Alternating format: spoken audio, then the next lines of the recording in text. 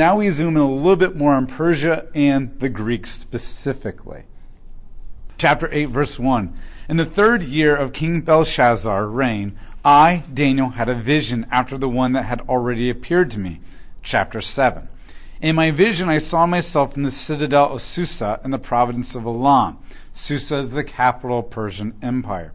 I looked up, and there before me was a ram with 2 horns, standing beside the canal, and the horns were long. One of the horns was longer than the other, but grew up later. I watched the ram as he charged towards the west, the north, the south, and no animal could stand against him, and none could rescue from his power. He did as he pleased and became great. So the first thing you see is a ram. The ram is the male of the flock. So when you have rams, that's the male, and sheep are the females. And so it's a male sheep, so to speak, of the flock. In his prophetic books, it is symbolic of impressive rulers. Every time you see the ram in the prophetic books, when you see it back in the Torah, it's usually symbolic of a substitutionary sacrifice.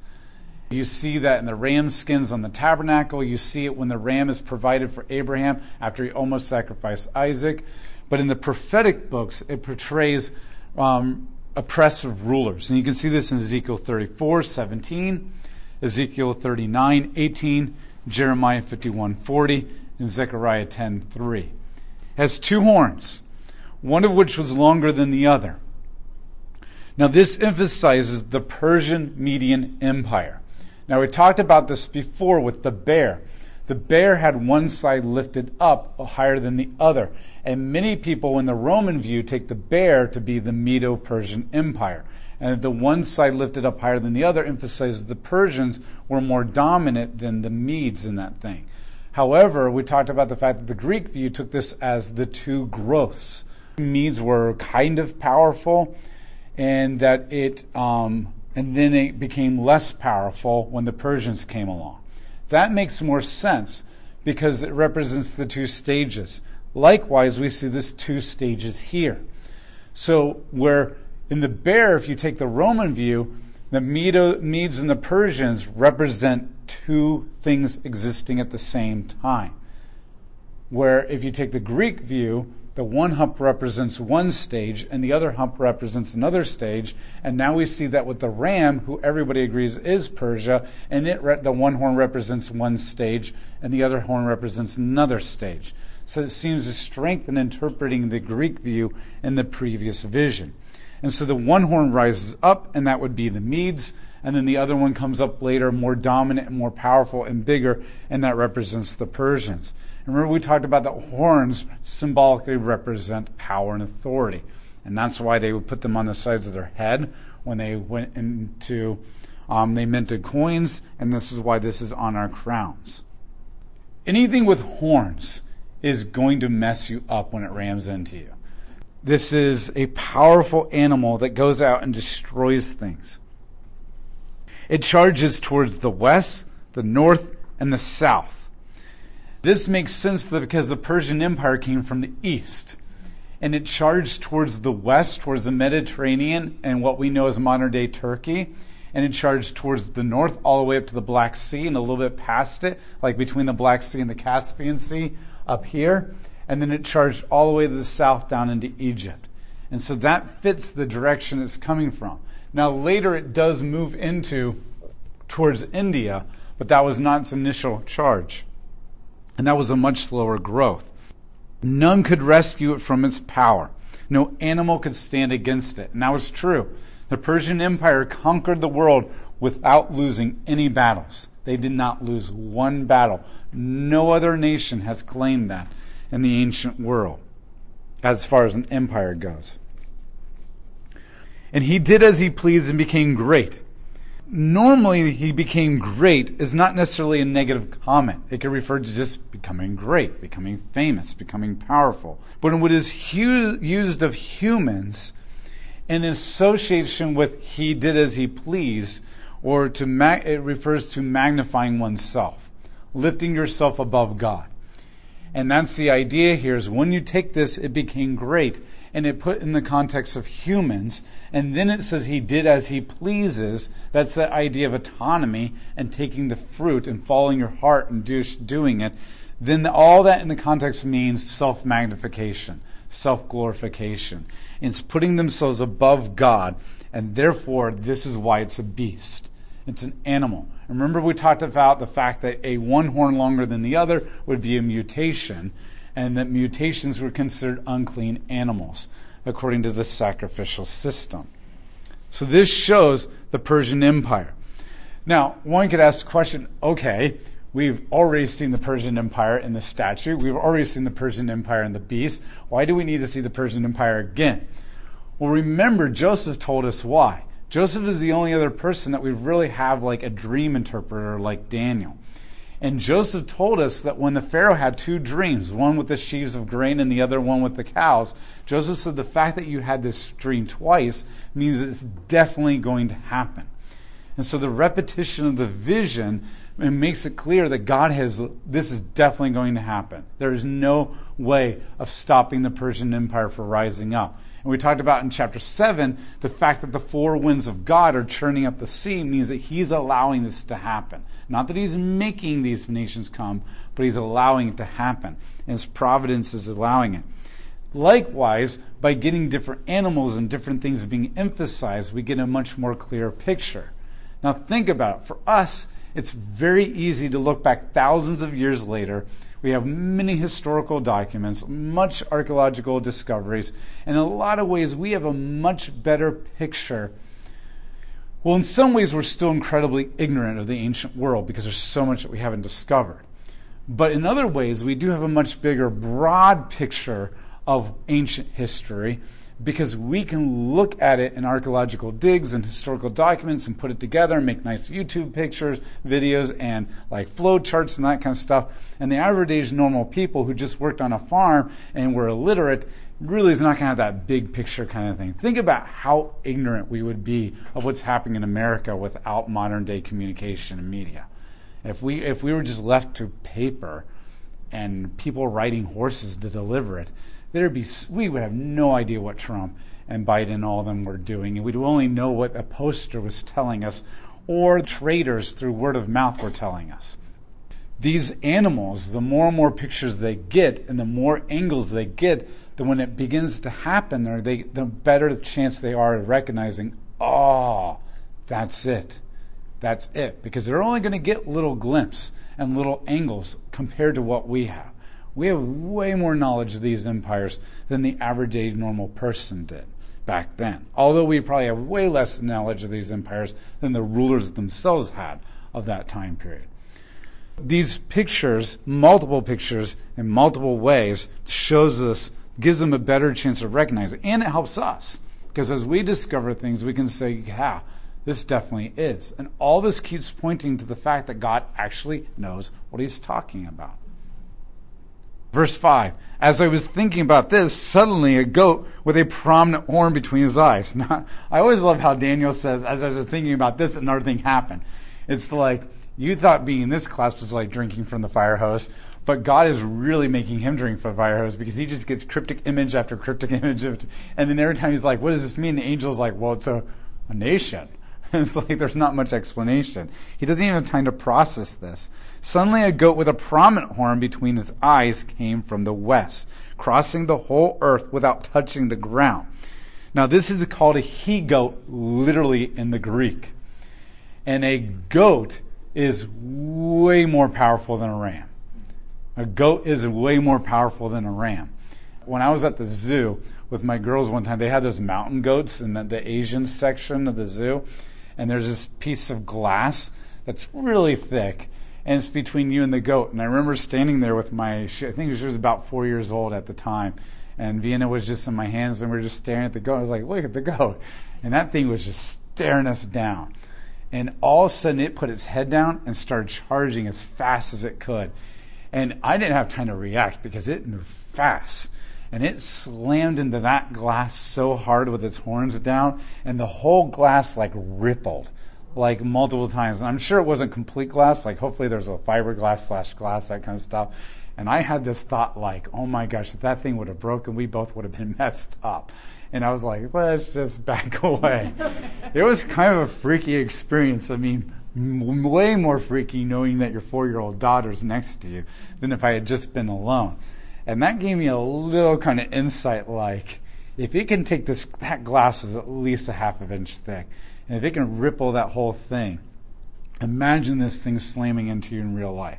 And the goats are way more powerful than rams. This goat comes across, and it moves so fast it doesn't even touch the earth. Now, the one horn represents Alexander the Great. Now, this is clearly distinguished from the little horn in the previous vision, because the little horn in the previous vision came up much later in the beast, and it was able to talk and boast. This horn is right there, right off the bat. It does not grow up later. He came toward 2-horned ram I had seen standing beside the canal and charge at him in a great rage. I saw him attack the ram furiously, striking the ram and shattering his 2 horns. The ram was powerless to stand against him, and the goat knocked him to the ground and trampled on him, and no one could rescue the ram from his power. Now that communicates the idea of Alexander's very swift attacks over and over again. When he came across the Hellespont Strait, which is up here around Lydia, he just moved through modern-day Turkey, like zigzag across that area, and just attack after attack after attack. It was multiple hits after multiple hits.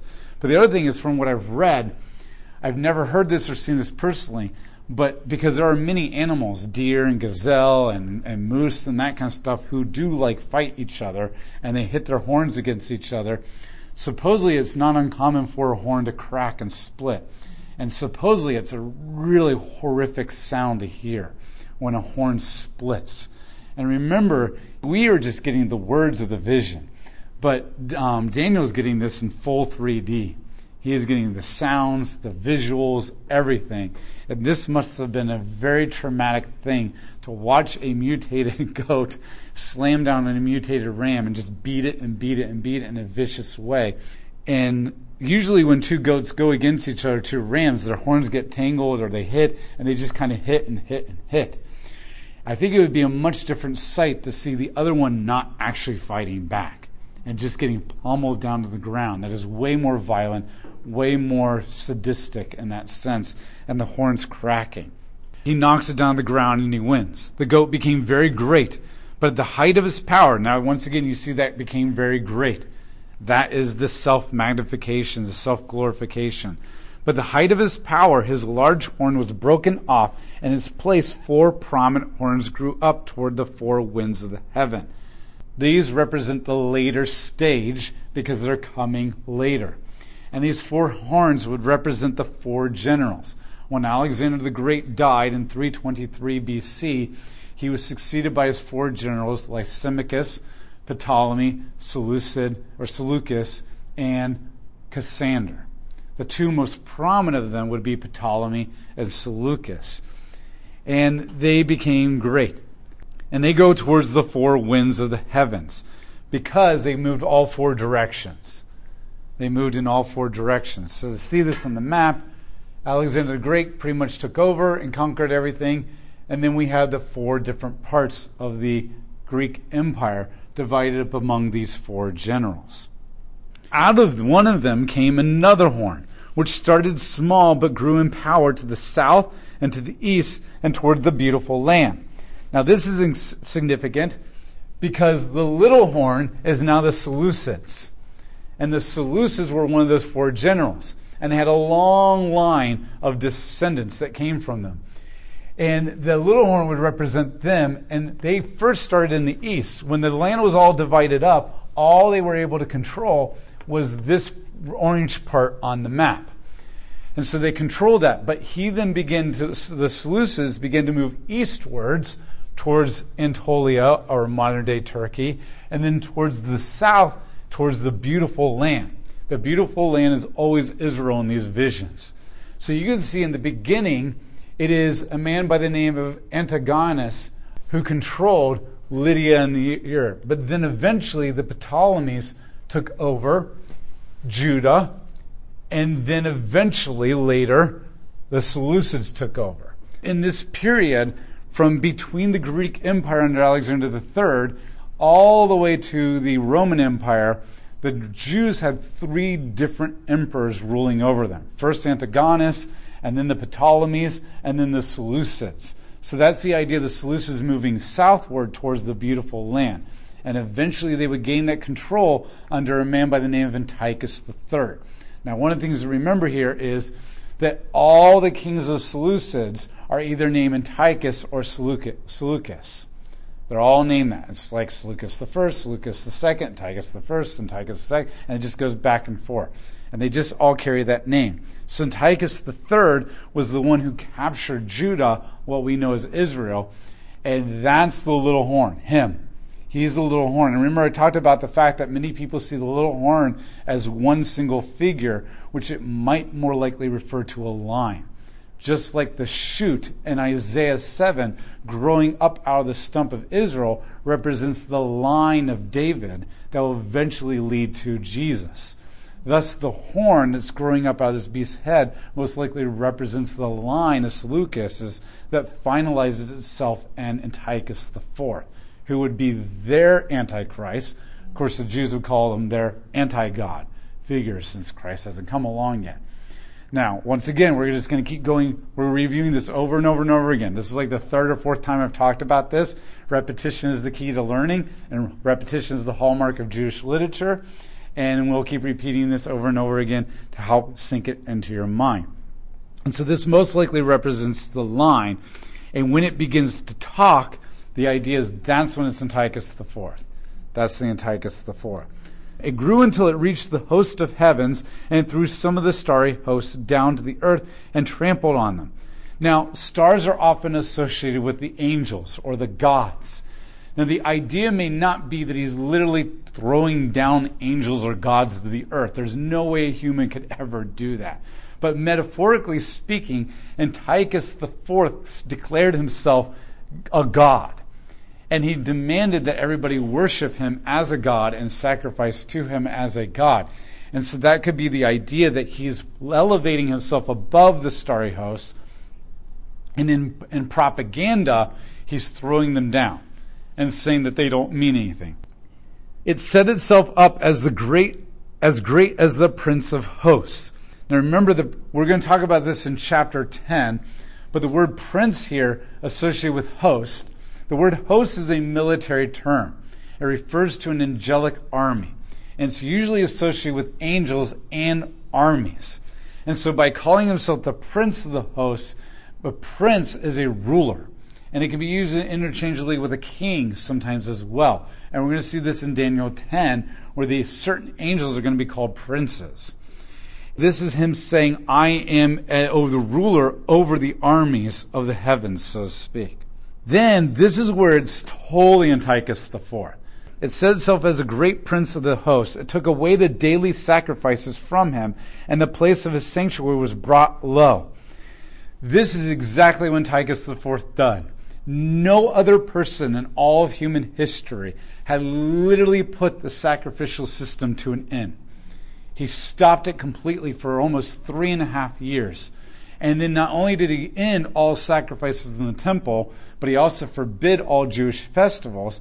Then he required the Jews to sacrifice pigs to the Zeus, and he desecrated the temple by bringing idol Zeus in and sacrificing pigs. Nobody has ever done this up to this point. So this clearly points to Antiochus IV. This is the easiest to identify, and this is where all scholars are pretty universal on, because the language is just so precise. It's also the other reason I think the Greek view fits way better with the fourth beast, because the fourth beast, the horn, matches up with this horn. It can talk and it boasts, and it brings the destruction of the temple and all that kind of stuff. And it doesn't make sense for these two horns to be two different things. It makes more sense when they both refer to Antiochus IV. But if you take the Roman view, it can't be Antiochus IV. It has to be some kind of Roman figure, and they usually point to Titus. And Titus didn't do anything really as significant as Antiochus IV did. It prospered in everything it did, and truth was thrown to the ground. Verse 13, Then I heard a Holy One speaking, this would be an angel, And another holy one said to him, "How long will it take for the vision to be fulfilled? The vision concerning the daily sacrifices, the rebellion that causes desolation." So this rebellion that causes desolation is often referred to as the abomination of desolation. If you've heard that that's an old school term. Abomination means something that is unholy and unnatural and never should ever happen. Like the abominable snowman. It's not a natural thing to exist. And desolation is when you bring an end to something in a defiling way. Not just bringing it in, but destroying it and defiling it. And so this is him doing this to the sacrificial system in the temple. How long would it be? The surrender of the sanctuary and of the host that will be trampled underfoot. He said to me, "It will take 2,300 evenings and mornings, then the sanctuary will be reconstructed." This is literally 3.5 years. And Antiochus IV desecrated the temple for about 3 years and 10 days. So it's not quite 3.5 years, but as we'll learn, numbers are never exactly precise in the Bible. When you have a number like 2,432, it's more likely that it's going to be precise. But when you see round numbers, they seem to be more round numbers. You see this when God lists the amount of people that lived in each tribe in the book of Numbers, and they all tend to be round to the nearest 100. I really highly doubt that every single tribe was literally round, they just perfectly hit that number in every single one. And when God says that there were 20,000 Midianites and 30,000 Armenians coming at them, no. Remember, you and I are obsessed with details as Americans. We have the ability to be completely precise and count things very accurately. We have computers and Siri and calculators and all that kind of stuff. And so we can be more precise. In the ancient world, they don't stand out on a city wall looking at an army and they're like, "Oh yeah, there's 40,324 people out there." Okay, they can't do that. And God works with what they understand. Yes, God knows the exact number, but that's not how he writes the Bible. He writes the Bible through humans. So things tend to be more rounded off. When you say, "Oh, I went camping for 3 days." Well, no, you didn't. Most likely you really did not head out at 12 a.m. in the morning and came back at 12 a.m. 3 days back precisely in the dot. Most of the time it was 2.5 days or maybe even 2 days and 1 hour. But you still consider it 3 days because it was 3 sunrises. And so even today, with all of our preciseness, we still use general terms, especially when it comes to time. And when we round people off in large crowds too, the Million Man March, there wasn't literally a million men there. It was actually not even anywhere close to that, but we still call it that. And so even as Americans, we like to think that we're really super precise, but most of the time, if you really pay attention to your language, we're not. And a lot of times too, even the media, we like inflating numbers and rounding things off and that kind of stuff. This isn't, a lot of people throw, "Oh, not exact." No. Most people do not go with exactness. We can't, that's just too much pressure to be constantly exact all the time. And so 3.5 years is most likely what it's referring to. Now we have more of an idea of when this Antiochus IV is going to come. All you have to do is look for this. You know that horns represent kings. You know that horns represent empires. So as you watch for this, you see 2 empires rise up and then one becomes more dominant than the other. That's definitely going to make the news. They may not understand all the details that are going on, but word is going to spread who's ruling over you. And you're going to know the 2 parts. And then you're going to hear about this Alexander III. And then the 4 generals break out after that. And then one of them prominently comes into your land and begins to desecrate your temple. And that's enough detail for you to figure out this is happening. Now, if all you were told is a little horn is going to come and do this, it might be a little bit harder. But when you have a succession of horns, and they all are grouped in patterns certain ways, then it's much easier to look out for that and follow it. So the Jews have an idea of when this horrific time is coming. And this isn't uncommon for God. He was not as detailed and as symbolic when he was in the book of Genesis. But if you think about it, way back in the book of Genesis, in chapter 15, God makes a covenant with Abraham, and he says, "Abraham, know this. Your descendants will go into a foreign land, and the king will oppress you for 4 generations. But in 400 years, I will bring them out with the wealth of that nation, and then you'll come to the land. But you will not see this in your own lifetime. You will go to the grave in a ripe old age. He told them exactly what was going to come. Sometime after the death of Abraham, which happened about 2 generations later, he took them into Egypt, and they were enslaved for 400 years. And when incredibly traumatic events come, God does prophesy those. He does prepare his people for them. And so, and even with the prophecies of when they were oppressed in the book of Judges, he told them that would happen. Okay, he said, if you disobey me, I'll allow the other nations to come in. And they did. And then he told them through many, many, many prophets, the Assyrians are coming, the Assyrians are coming. And then he told them the Babylonians are coming, the Babylonians are coming. God actually warns us in great events when tragedy is coming, like horrific national things. And there's a lot of things he does not tell us about the future. But when there's something really traumatic and horrific that's going to shatter the nation as a whole, he does warn of those events. And like the Canaanites, like the Egyptians, and like the Assyrians, and like the Babylonians, he's warning of this anti-God figure that will be coming. And he's giving very precise numbers and very precise dating so that they can see it coming. And this is powerful because God is prepping them because he loves them, but it also showing them that this is his plan. And that if they get through it, they'll be okay, because they will get through it because he already knew this was going to come.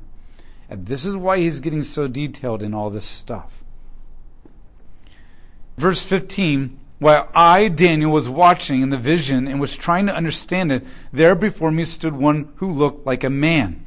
And I heard a man's voice from the Ulai calling, Gabriel, tell this man the meaning of the vision. This is the first time ever we have the name of an angel.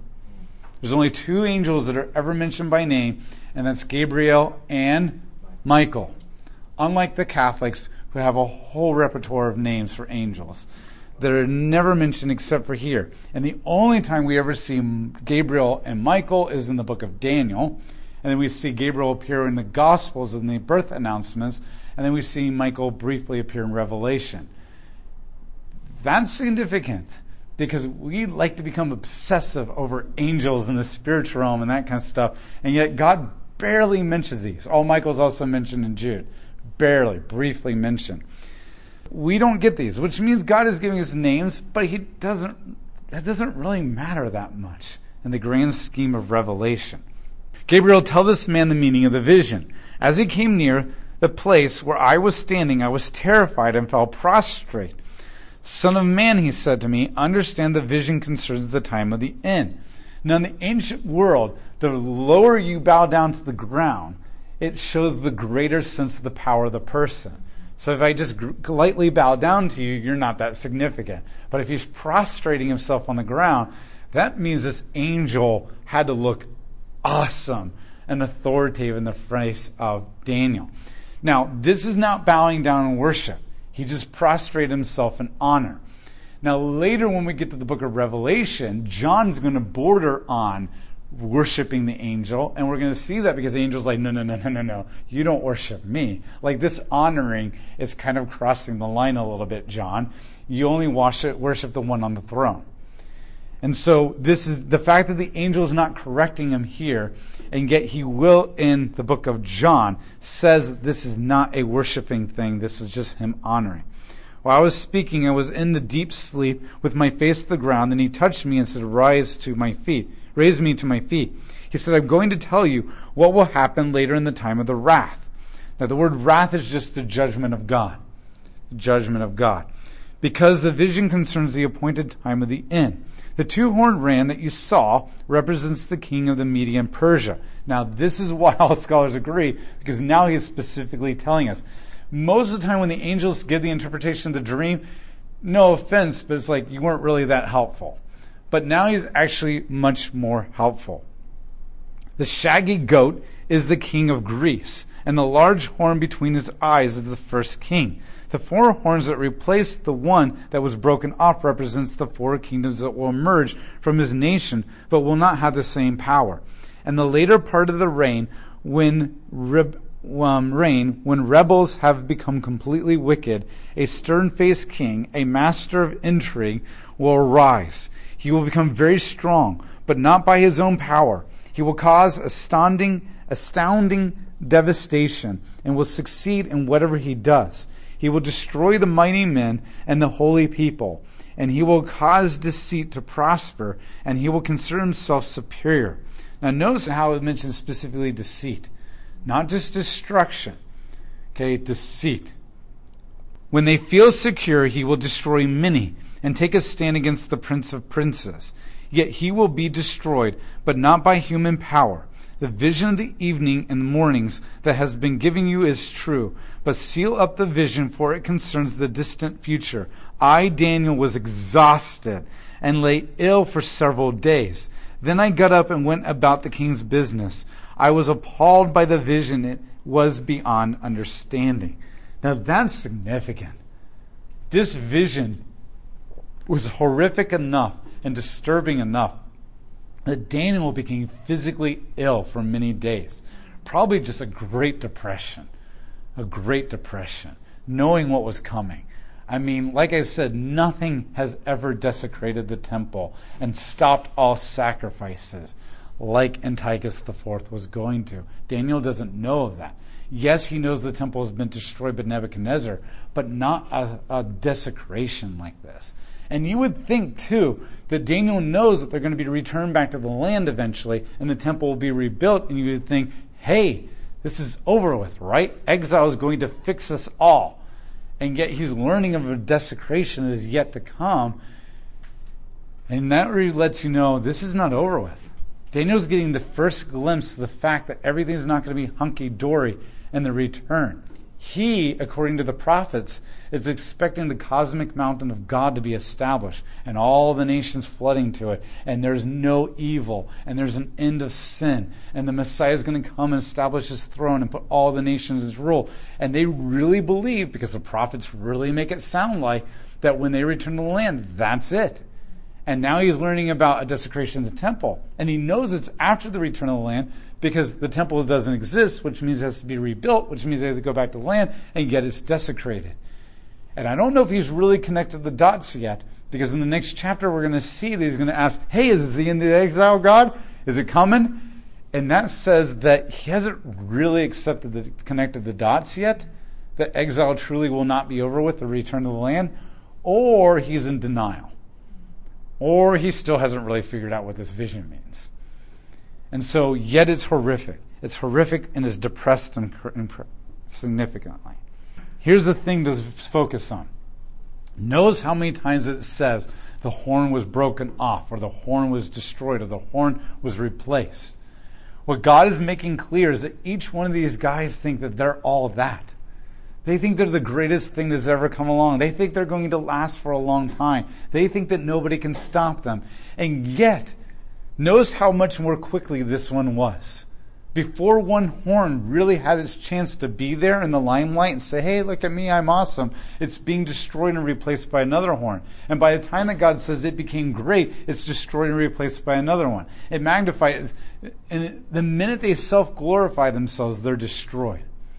And what God is saying is that all kings will fall. All kings will fall. I know this movie is corny, but I think this is one of the best lines to describe kings. There was a movie called Bill and Ted's Bogus Adventure back in the 80s. And Bill and Ted end up hooking up with Death, the Grim Reaper with the sickle and stuff. And Death has this little rhyme or little ditty that he sings. And he says, you may be a king on high or a little street sweeper, but eventually everybody dances with the Reaper. And it just, I never forgot that, when all kings fall. And I think that's a nice little ditty, that it doesn't matter who you are and how awesome you think you are. Eventually you will fall. And eventually your end will come. And we like to think that we're establishing these undestroyable legacies. But think about it. Nobody remembers any of these kings now. And the ones that we do remember, they're just like names in our history class or Wikipedia articles that we briefly go over. And even the geeks who know a lot more about them, it's still not really that much. these people will all come to an end.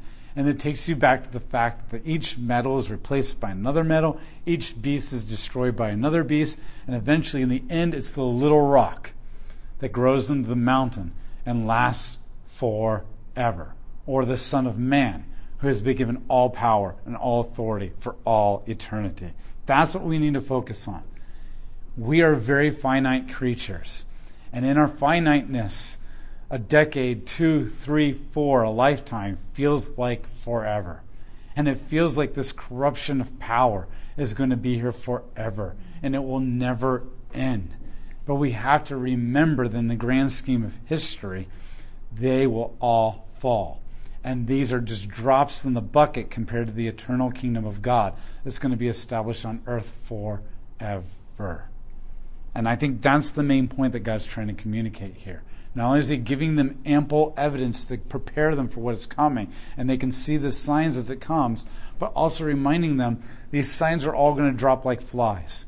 Even the worst emperors will drop like flies eventually.